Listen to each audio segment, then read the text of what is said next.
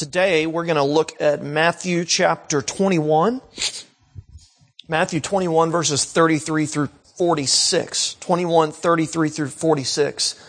Pastor Stu is going to be here for 2 weeks after me. I'm going to be here this week and next week. So we're going to do 4 sermons on some of Jesus's parables in Matthew's gospel. And so this morning we reached the first of those, which is the parable of the tenants. Matthew 21, beginning in verse 33. Let me read for us.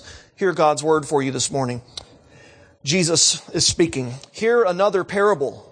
There was a master of a house who planted a vineyard and put a fence around it and dug a winepress in it and built a tower and leased it to tenants and went into another country. When the season for fruit drew near, he sent his servants to the tenants to get his fruit. And the tenants took his servants and beat one, killed another, and stoned another. Again, he sent other servants, more than the first, and they did the same to them. Finally, he sent his son to them, saying, "They will respect my son." But when the tenants saw the son, they said to themselves, "This is the heir. Come, let us kill him and have his inheritance." And they took him and threw him out of the vineyard and killed him. When, therefore, the owner of the vineyard comes, what will he do to those tenants? They said to him, "He will put those wretches to a miserable death and let out the vineyard to other tenants who will give him the fruits in their seasons." Jesus said to them, "Have you never read in the Scriptures, the stone that the builders rejected has become the cornerstone? This was the Lord's doing, and it is marvelous in our eyes. Therefore, I will tell you, the kingdom of God will be taken away from you and given to a people producing its fruits. And the one who falls on this stone will be broken to pieces. And when it falls on anyone, it will crush him." When the chief priests and the Pharisees heard his parables, they perceived that he was speaking about them. And although they were seeking to arrest him, they feared the crowds because they held him to be a prophet. Well, we need God's word to help us understand this and God's Spirit. So let's pray and ask God to be with us as we look at this together this morning. Our Father, we do pray and ask that you would come and do right now what you've promised to do and what you have done for thousands of years, that you would work. Send your Spirit to work through your word. Equip us to engage our community with the gospel and to engage our own hearts this morning with the truth of the word and with the love that Jesus Christ has for all people. And Father, we pray that you would bless us and that you would give us ears to hear and eyes to see. In Jesus' name, amen. So here's the question to open with. How would you think you would respond if you had seen Jesus raise someone from the dead? How do you think you would respond if you had seen Jesus raise someone from the dead? That's a hypothetical question for us, obviously, but it's not a hypothetical question for people that lived in Jesus' day. There was a man who saw this, and his response might not be what you think your response would have been or what any of us would have expected. Perhaps you think his response would be one of amazement or joy or adoration or submission, but it wasn't. It wasn't any of those things. His response, rather, was one of anger. He was furious, in fact. Now, upon hearing that, we might think, knowing nothing else, that this was some atheistic, God-hating liberal. But it actually wasn't that sort of person at all. This was a highly respected man in one of the most strenuous religious sects in history. This man was a Pharisee. You can read about this story in John chapter 11. After Jesus raised Lazarus, his friend from the dead, manifesting his amazing and supernatural power, this Pharisee, along with most of his zealously religious clan, began to seek to find a way to kill Jesus. They were enraged, in fact. And here's the idea that I want you to get. Religiosity alienates you from Christ. Religiosity doesn't bring Christ's blessing. Religiosity, in fact, brings Christ's judgment. And that's what this parable of the tenants that I just read for us is really all about. Jesus here is in the middle of a pretty extensive section of teaching in parables. And parables, as probably many of you know, are not exactly like a story or a novel that we would read today, but they were very sort of earthy tales, down-to-earth stories that Jesus told to get his point across. And very often after he told a parable, it seemed to confuse more than it cleared things up for people. But this parable is different. The people that Jesus is speaking to, the religious folks, the Pharisees and the scribes, and the religious leaders of the day certainly get what Jesus is saying. So what I want to do with you this morning is look a little bit at what Jesus is getting at in this parable. And as I mentioned, I think at the end of the day, it's a parable about religion and all of the bad that can come with mere religion, that can come with religiosity. But as we look at it this morning together, I hope and I pray that we won't hear what I'm saying and read what Jesus said and think to ourselves, those poor Pharisees, they never seem to get it.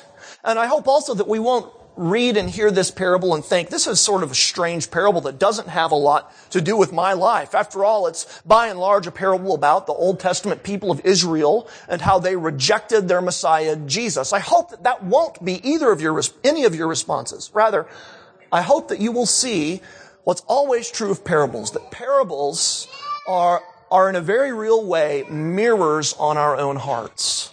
They're mirrors on our own hearts. Jesus wants you and I to see ourselves this morning the way that God sees us. He wants us to see the severity of rejecting God's prophets and rejecting God's Son and settling for mere religion.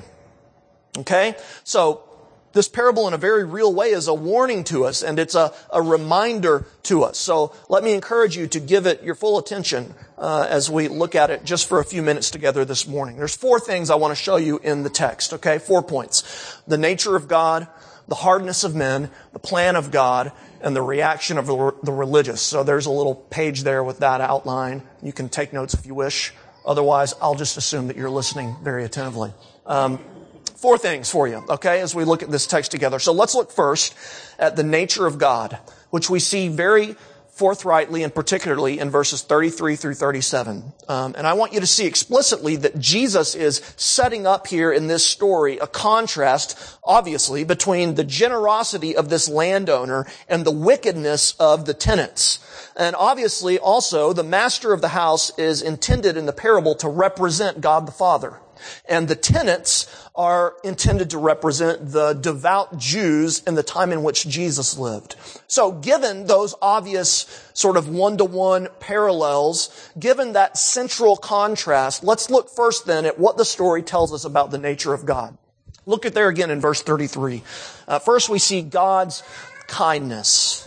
Jesus begins the story by talking about this master who planted a vineyard. And as we saw in both readings today from 2 different parts of the Old Testament, the vineyard is a key image for the original people who were hearing Jesus speak this parable. Because when you heard the word vineyard and you were an Old Testament Jew, your mind was immediately filled with all sorts of religious symbolism and meaning. So when a Jew who knew his or her Old Testament, like the ones Jesus was speaking to, heard him speak the beginning of this parable, that a master of a house planted a vineyard, it's very likely that they probably thought of some of the passages that we heard this morning, like Isaiah chapter 5 or Psalm 80. In Isaiah 5, as we read, Israel is compared with a vineyard, and it's really an extensive literary metaphor. So what does this vineyard language connote? What does it mean? Well, it should be fairly self-explanatory, right? Think about it. In September, my brothers and my dad and I took a vacation up to the Napa Valley in Northern California, and very few people that I know leave the Napa Valley thinking that place is a dump. You know, very few people leave the Napa Valley thinking, what an ugly place. I wish that, God would just wipe that place off the face of the earth. No, it's beautiful. It's incredible. It was amazing. And by the way, there's this amazing little hamburger stand right on the main highway through the Napa Valley that I stopped and had a hamburger, and they home grew their tomatoes and behind the stand. Anyway, it was great. So I was sitting there eating my hamburger in the middle of the Napa Valley on a beautiful fall day and thinking, this is pretty nice. I could get used to this. Well, that's what we're supposed to think about when we think about vineyards. And the point of Jesus using this illustration of vineyard here, and the point of the vineyard illustrations in the Old Testament, is that it's a very kind thing for God to, as it were, plant his people Israel as a vineyard. Vineyards in the Bible are always associated with good land, with blessing, with happiness, right? So the fact that the parable makes use here at the very beginning of vineyard imagery suggests for us that God has been exceedingly kind. He's been exceedingly kind to Israel, to his people. And we also see his kindness just in the first verse there and how he takes care of and protects the vineyard. We read that he planted the vineyard and he protected the vineyard. He built a fence and he built a tower maybe to watch for wolves and foxes. And he built a wine press so that the grapes could be smashed and put to good productive use. You see, the landlord has provided in every way for these tenants, hasn't he? He's given them this well-cared-for vineyard that was very productive. And the point is obvious. God the Father, Jesus is saying, God the Father has been exceedingly kind and loving and gracious to Israel as a nation. Israel hadn't earned that kindness. They hadn't in any way merited this favor from God. God has simply chosen to show these people favor of all the peoples of the earth. The great Puritan Thomas Brooks wrote this: "The only ground of God's love is his love." Isn't that profound? The ground of God's love, he says, is only and wholly in himself. There is neither portion nor proportion in us to draw his love. There is no love or loveliness in us that should cause a beam of his love to shine upon us. And yet God does clearly shine the beam of his love upon these people, upon Old Testament Israel, upon the Jewish nation that Jesus is speaking to here. He's very kind. And furthermore, we see that his nature is also very patient with these people. The landowner who's set up these tenants very well that we just saw there in verse 33 leaves the country, verse 34, and when the season for fruit comes, he sends some more of his servants to collect his profit. And very obviously, right, things don't go so well for these servants. Jesus tells us that they're beaten and they're stoned and they're killed, verse 35. Yet, and this is the amazing thing, yet the landowner, at least at this point at least, withholds vengeance. You know, I'm thinking if I'm a landowner who owns all sorts of beautiful property like vineyards and I'm letting tenants stay on it and giving them a really good deal, and all I'm asking is that once a year when the harvest comes I can come and take my share of the crops, and they kill the guys I send, I'm going nuts immediately and sending in the army to enforce the law, right? But this landowner doesn't do that, at least not immediately. He's almost illogically patient with them. He's ridiculously kind and patient. It reminds me of a famous saying that my wife loves to tell me. Patience is a virtue. Possess it if you can. Found seldom in a woman and never in a man. I can't imagine why she tells me that, but as I read this, that's what I think about. That God, unlike me and unlike most of us, is exceedingly patient here with his people. He doesn't immediately seek retribution for the evil and wicked behavior of these tenants. He's kind to the tenants. He's patient with the tenants. And Jesus is clearly and forcefully saying, God has been kind and patient with you, religious Israel. The second thing we see, though, is the hardness of men. And given what we've just seen about the nature of God as presented in the actions and attitude of the landowner, the hardness of men, which we see in the tenants, is really even more despicable and even more appalling. Think about it this way. Imagine this summer, it's 110, whatever right now, brutal. You get to go away for a month. A friend that you have, he's probably an imaginary friend. Most of us don't have friends like this, but a friend loans you their beach house right on the beach in San Diego and tells you can stay there for a month completely free of charge. And you get there and it's just unbelievably immaculate and glorious.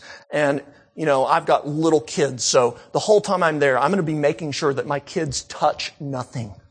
You will not break this. You will not destroy that. We're going to do the absolute best we can to take as good a care of this house as possible while we're there. Because we recognize the generosity of my friend who's allowed me graciously, kindly to stay in this beautiful beach house when I could be in 108-degree heat in Tucson, free of charge. You would think that would be an appropriate and normal response, right? But that's not at all the response of the tenants. It's as if they take baseball bats to that beach house and smash it up. And then when your friend sends some of his buddies out to wonder what's going on, they smash them up as well. Men's hardness is very clearly on display here. Verse 35, 36, they mistreat the servants of the master. That's the first way we see the hardness of these men. They beat and they kill and they stone the first one sent, Jesus tells us. And then verse 36, they follow it up by doing the same thing again after the master has been patient with them and sends them more servants rather than coming and wiping them out. They again beat and stone and kill them. And what Jesus is referring to here is in the history of God's dealings with the vineyard that is Israel. Again and again and again, the people of God have treated the prophets of God horribly. You know, if you're familiar with the Old Testament, particularly with the prophets at all, that very, very, very quickly and very, very clearly comes across. And that's what Jesus is referring to here in the story. Just to give you a few examples, I think of Jeremiah, the prophet Jeremiah, who had a ministry that no pastor in his right mind would ever want. He had a ministry where he ends up saying things like this: "Woe is me, my mother that you bore me. I am a man of strife and contention to the whole land. All of them curse me." Ezekiel, his experience was very similar. Another prophet of God said, "The house of Israel will not be willing to listen to you," God says to him, "for they are not willing to listen to me, because all the house of Israel have a hard forehead and a stubborn heart." Elijah, another prophet, in 1 Kings 19, flees the evil queen Jezebel, and he's upset because he recognizes at that moment that he's virtually all alone. In the middle of God's country, the prophet is all by himself. The prophets of God for thousands of years at this point have had it very, very badly from the people of God. Just like these people that the landowner sends had it very, very badly from the tenants. The hardness of men coming out again. They mistreat God's servants. And then verse 37, they kill God's son. And this is, as it were, the last straw, right? Patience from the landowner is going to run out when this takes place. And I want you to see that this is a premeditated action. Look at verse 38. When the tenants saw the son, they said to themselves. So they have a premeditated conversation about this. It wasn't just sort of a random fit of rage that caused them to kill the son. It was premeditated. It was wicked and evil, and they thought it all out beforehand. And furthermore, I want you to see how stupid and ignorant it is. They think, there at the end of verse 38, that if they kill the son of this landowner who's been kind and patient with them, that then they're going to get his inheritance. Come, let us kill him and have his inheritance. As if, right? As if the landowner is going to allow them to kill his son and then get away with the inheritance. As if the father is not going to avenge this horrible act of brutality. You see, these people have mistaken the patience of the landowner for ignorance in the landowner. So the parable, doesn't it? It paints a very clear picture both of God's kindness and grace and mercy and of human wickedness. The wickedness particularly of the tenants representing the religious leaders of Old Testament Israel. You know, I doubt that any one of us, no matter your spiritual or religious background, would disagree that the behavior of these tenants is foolish and wicked. If you disagree with that, then we need to have another conversation, maybe outside the church, after church. But I doubt any of us disagree with that. Yet, we need to hear Jesus' point. Listen.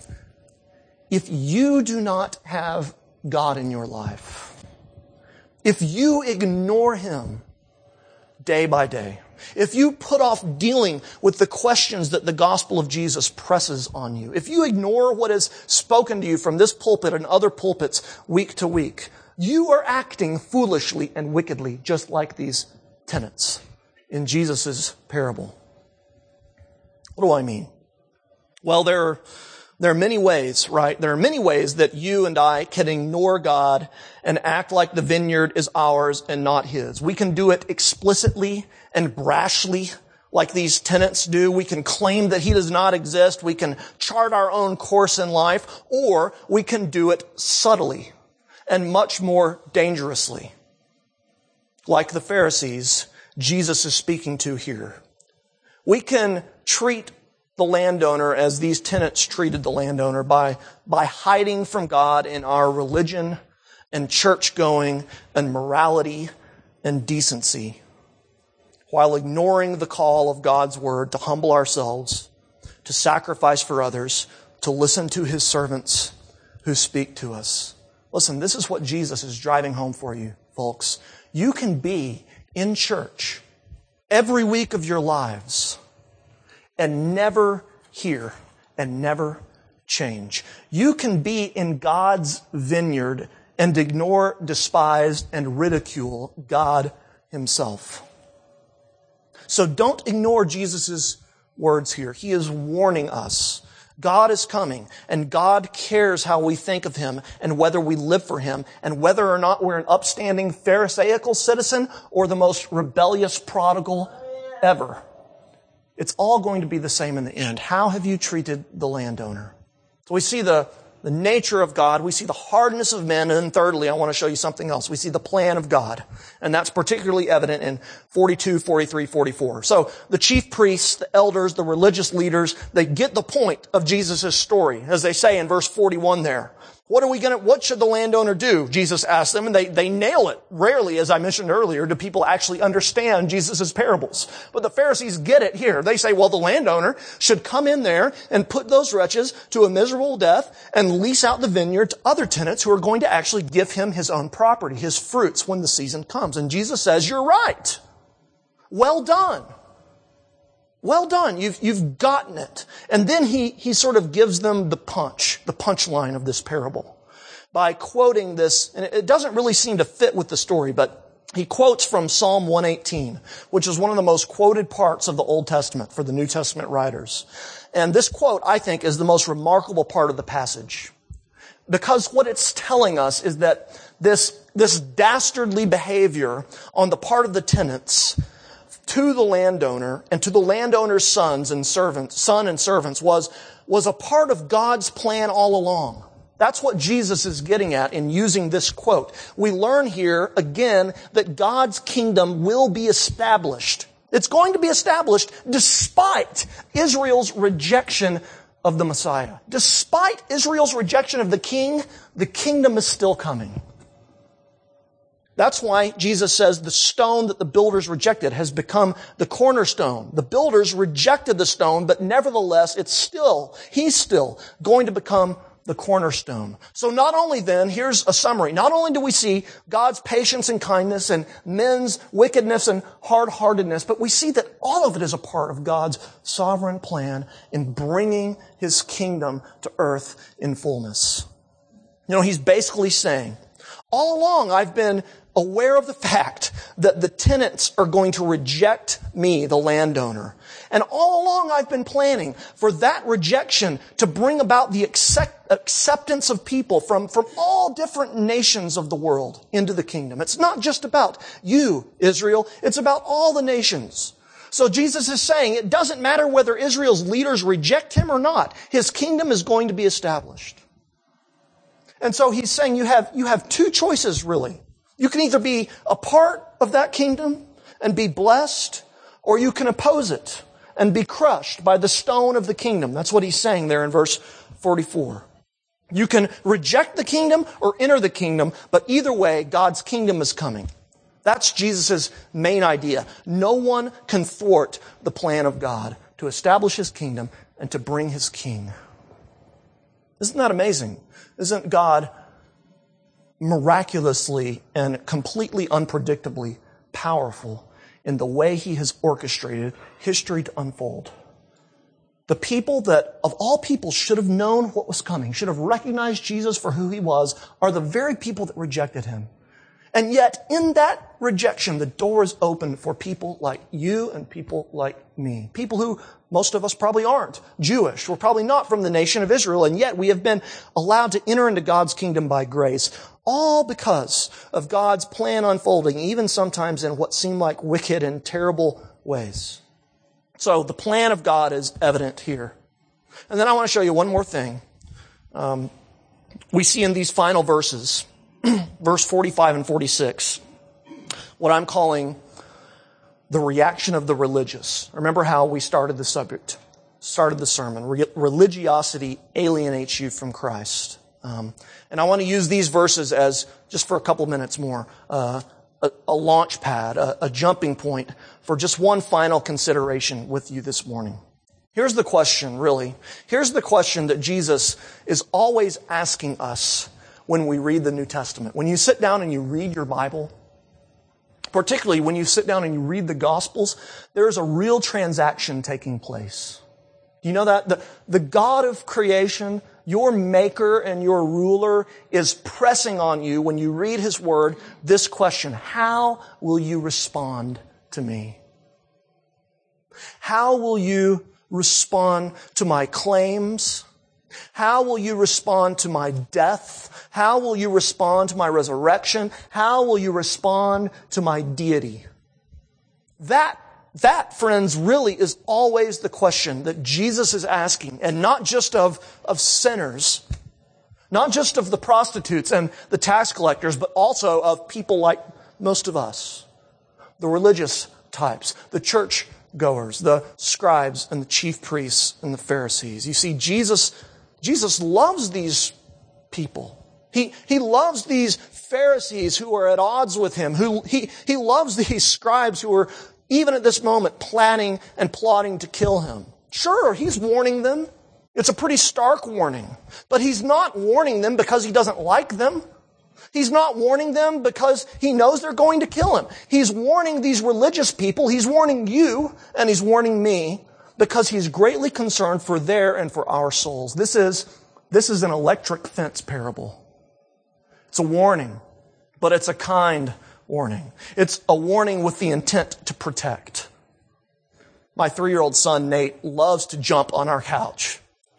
And it's produced, as you might imagine, some unhealthy consequences for him and his siblings, especially since we have, like many of us, a coffee table not far from the couch. When he jumps on the couch, sometimes he takes a little bit of a dive or goes a little bit too far to the right and boom, smacks that coffee table with his head, or even worse, he will use it like a trampoline and pop his sister off onto the coffee table. And I warn him all the time, Nate, no jumping on the couch. You cannot jump on the couch. That is not something that's going to be allowed in this house. And because he's 3, well, not just 3-year-olds, we all have to be warned time and time again, right? 3-year-olds particularly, but all of us need to be warned time and time again. Now, I'm not warning Nate in those terms because I'm angry at him, or because I despise him, or because I want to see something malicious happen to him. No. I'm warning him simply because I love him. If I didn't warn him, that would be malicious. And that's exactly what Jesus is doing here. His warnings, His pressing these questions upon us, how are you going to respond, are loving actions by Him. The Bible is warning us here out of spiritual slumber, and that in itself is an act of grace. That's why when we read a parable like this, we're not to detach ourselves and think, as I said earlier, those poor foolish Pharisees. The parable is about us. It's about my heart. And it's about your heart. It's asking us, how will you respond to Jesus? And we see that the religious, we know the end of the story, so to speak, the religious community here continues to ignore His warnings. They make their decision concerning Him based on fear and guilt and pride. That's evident there at the very end, verse 46. Although they were seeking to arrest Him, they feared the crowds. Now, in just a few days, they're going to find a way to arrest Him, and He's going to be put to death by them. But for now, they're too afraid of the consequences of doing it. They perceive, verse 45, they perceive that He's speaking about them, but they have no answer. And they refuse to listen. They refuse to heed His warning. They refuse to turn to Him in faith and not in anger. And listen, that is why this parable is so piercing, particularly for religious people. It's piercing because it shows us, as so many of these parables do, that the religious person is always always driven by fear and by guilt. Religion can be used in a good sense. I'm using it here in a bad sense. I hope that's been made clear. The merely religious person, the Pharisaical person, is not driven by grace. They're not driven by love. They're driven by fear and by guilt. And because that's true, they always fail to heed Jesus' warnings. And we see that fear and guilt drive a person's heart not towards Jesus. Fear and guilt drive people's hearts away from Jesus. That's exactly what happened to the Pharisees. They're persistently afraid of him and the crowds, and they're persistently operating out of this sense of guilt, and it completely drives them away. So how are you responding? Are you Pharisaical in your approach to Jesus? And how do you know? Let's do a little self-diagnosis just for a minute, okay? We're almost done. How do you know if you're approaching Jesus the way the Pharisees did? Well, the Pharisees were the first people to say, well, that story clearly applies to them. So if you've been listening, or you hear sermons from time to time, and you immediately pops in your mind and think, so-and-so, my brother-in-law, or my boss, or whoever really needs to be here to hear this sermon. This applies to them really, really well. You immediately start thinking about who else this sermon applies to. That is a sign, it's not a guarantee, but that's a sign of Pharisaism dwelling in the heart. The first tendency of the Pharisee is to avoid, just like these people do here. They avoid Jesus. They avoid Jesus. And then when they can avoid him no longer, they say, secondly, if you can't avoid, you respond with anger. How dare you talk about me that way, Jesus? I do all the right things. That's the Pharisee's mantra.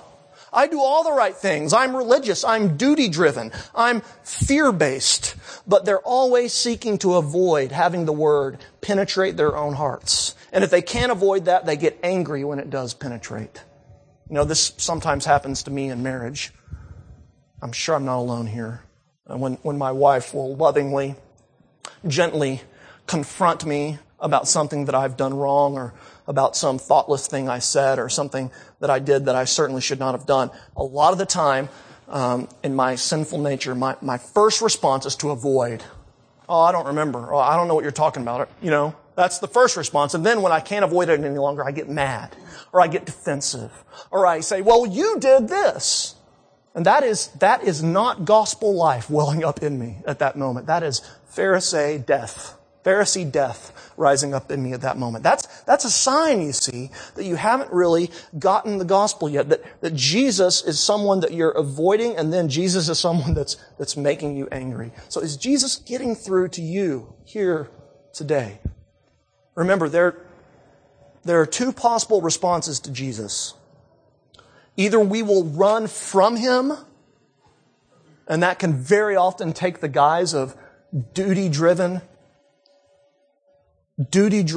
religious, church-going, feigned obedience. We can continue to pretend that we can get away with it, running away from him like the Tenants and the Pharisees, or we can run to him, recognizing our need, repenting and asking Jesus to forgive us and receiving mercy and grace. So friends, this parable is urging you and it's urging me to run to Jesus. Listen, his kingdom is coming. No matter what, the landowner is going to return.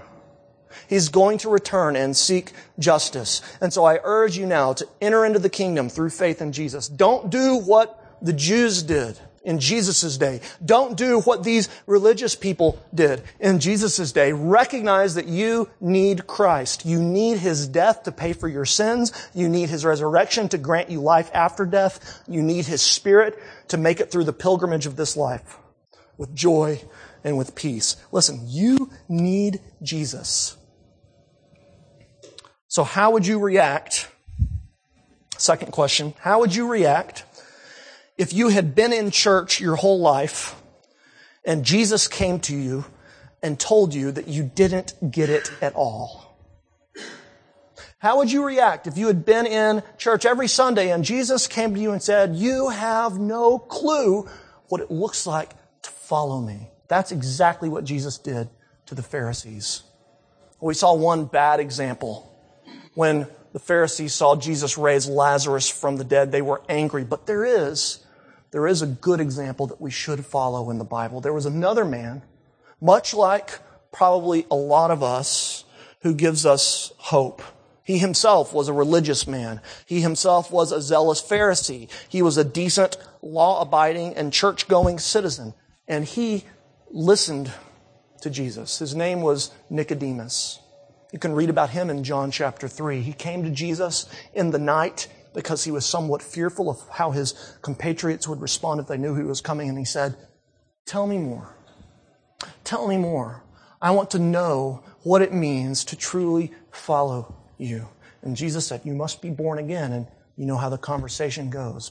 Nicodemus was humble enough and willing enough to hear Jesus' warnings to the people of his day and to respond in faith by running to him. So what is your response going to be? That is the question of this parable. Will you get out of your religiosity, get out of your mere religion, get out of your duty-driven, fear-based way of life that we all tend to fall into from time to time, and go to Jesus, even if it's in nighttime like Nicodemus did? Or are you going to be angry? Or are you going to continue to reject him? There's only two responses possible, brothers and sisters. Each day we have the opportunity to turn to him and run to him in faith. And I pray that that's what we'll all do today. Let's pray. Our Father, we do thank you that in your word you speak to us starkly and vividly. We thank you that Jesus, as the master teacher, was a man who told stories that were intended to penetrate deep into our lives, to cause us to reflect and diagnose our own hearts and come to terms with where we are. And Father, we do ask that as we read this parable and think about this parable together this morning, that we would not be like the religious people of Jesus' day who were content and satisfied with their own religiosity and completely missed the boat of grace. We pray that we would not respond when your Spirit begins to pierce us with conviction, with avoidance, or with anger. But rather we ask, O God, that you would use these parables, which are like swords that pierce deep into our souls, to provoke us to repentance and faith, now and each day, God. That you would use these parts of your word to turn us to run back to you, oh God. We need that. We need your grace to do it, because on your own we will never turn back to you. We will always go on our own way. So show us grace, oh Father, we pray. Show us your mercy and your love. May we not be as those wicked tenants who again and again mistreated you and your servants, but rather may we turn to you in repentance and in faith through the gospel that Jesus Christ has freely offered us in his death and in his resurrection. We pray these things in his name. Amen.